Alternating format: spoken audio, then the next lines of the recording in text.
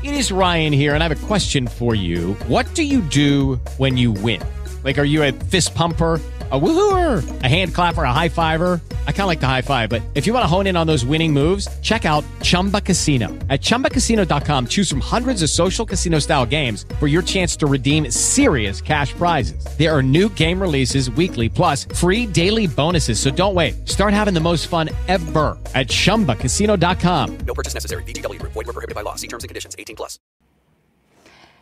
Hi guys, it's me, Rowan Huang. I'm back again. But before I begin, let me first introduce myself. My name is Rowan Huang. I'm an author, spirit coach, and also a psychic. Today, I want to talk about a very cool topic, which I don't think most of English-speaking people will have to encounter this, but it is somewhat quite common in Asia, especially from Southeast Asia. So it's one of the I call it dark magic. Honestly, I really don't know how the mechanism work, but I quickly do the Google. Like when I was a kid or when I was young, I heard people talk about it, but honestly, I never thought of it seriously. So I didn't think it's possible, or I didn't think it's doable until I personally encountered it a couple times. And basically, this particular dark magic is people are able to use a spell to bound a soul with them, therefore become their minion or become their servant, or they can order them to do things for them. So in Asia, we call it raising ghosts. You basically raising a ghost. So what it did is on the website, it says you bound any soul like somehow died before they were 3 years old, collecting their blood or collecting their remaining, sometimes can be stillborn or something like that. Then it casts a spell to bound their soul. So, within certain period of time, if you're able to get their full name or birth name or birthday, then you're able to carve it into a wood, therefore transfer their soul into a wood. So what you do is every day you kind of give out a set of food or feed them, basically feed them, pretending they are there. And in that way, when you need them, you'll be able to assign them job, so for them to do something for you. So anyway, as you can see, I'm probably like many of you who believe it or don't believe it, but honestly, when I was young, I actually don't believe it's possible. And until later on I encounter, through my psychic journey, I pretty much see anything. So later on, I saw this is actually possible. I myself was in shock too, right? So I cannot really tell you from the point of view how to raise a ghost, because I never done that before. But what I have done so far is I learned how to release them, free them, and try to understand why, what's the purpose of them being together. So in my psychic journey, I see many different setting or occasion or scenario of raising ghost scenario. Very commonly you see people raising 1 or 2 or 3. That is you will have them. You will know who their owner is, and you know who they bound to. Because what they do is, or what people do not see, is in order to raising this ghost, or in order to bound those ghosts with you, something had to give. You are actually using a soul, because human form don't bound a soul. In order to bound a soul to you, you have to contribute or kind of spring out a line from your own soul in order to bound them. So soul bound soul. Human doesn't bound the soul. So I don't know most of people who are interested in raising the ghosts are aware of it, but I'm just gonna share my personal opinion or what I've seen so far. So basically the host will have to contribute their own energy, vibe, soul, whatever you call it, and then bound those ghosts with them, spirit with them, in order to keep them living or keep them together with them. So there's some kind of spell. I actually don't know what kind of spell it is. So, they use their intention or they use their word or something of mind to control the thing, to do things for them. So most of people, the common I see is between 1 to 3. New beginner will probably experience, will probably raise couple. But then I do see on the bigger scale, 6, 12, or no, 6 and 12. The most I see is 12. So when it comes to 12, they usually seem some kind of intention. They want to do something greater scale, or they want to do something bigger. But honest with you, so far, I seen anybody who raised the ghost or tie themselves or bond themselves with so many spirits like that, they usually don't come with a great intention, and you can really feel it. So what it does is, when you reach to the number, it's usually a number multiplied by 6. So I don't really understand why 6. But it seems to, if you go above 6, you will have some kind of line like bond them. Then you go up to 12, you have some kind of line of bonding all 12 spirits together. And the line that bond them also had the different as red line and gold line, which I honestly, from my personal experience, if it's a red line, if those ghosts was bonded by the red line, it's easy to use scissor to cut it, or any knife that you can imagine, or any sharp weapon that you can imagine. If you do have it and your imagination is great, you can pretty much break any red line bonding ghost. But if it's gold line, some reason all the sharp weapon cannot cut them. You will have to perform a ceremony or some dispel it. So in order to cut it, you have to dispel it. You have to put them in some kind of dimension that they are not bounded by certain spell. So you have to dispel it. Then you're able to cut it. So I do realize the power of it.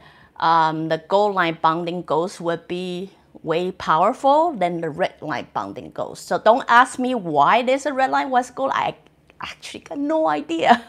See, I'm the one who cut the line. I'm not the one who come up with a line.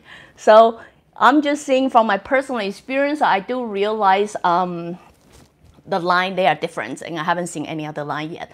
It's very commonly, I would say almost 95% of people who have interest in erasing ghosts, they do use red line, or maybe that's all they can use. So it must be depending on how powerful they are or things like that.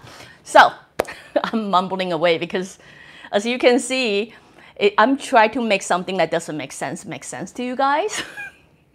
So if you don't have imagination, just bear with me. So basically, what people do is like raising an army. So each ghost they are able to capture, which I think is very brutal because they're not able to born, or they die young, and therefore their soul cannot free to the next level, and being trapped on this dimension to do things for somebody else, like almost against their will. So you can see how it really doesn't make sense. And what I also realize is not everybody doing this for bad intention. I do encounter there are few doing this for good intention. Few, but they do exist. So what's the difference between them is you can see the whole vibe and energy of the ghosts that they raise is completely very different. They will become more peaceful, grateful, and sometimes they believe as a ghost helping other people is somewhat in some level helping themselves too. So even when the time that they release them, you can see some of the ghosts will choose to continue staying because they like that feeling of being able to help people. Most of them will move on because, every soul have a tendency of evolving themselves, but there are few occasions some ghosts will choose to stay because they do like their host and they do enjoying how their intention helping them to help other people.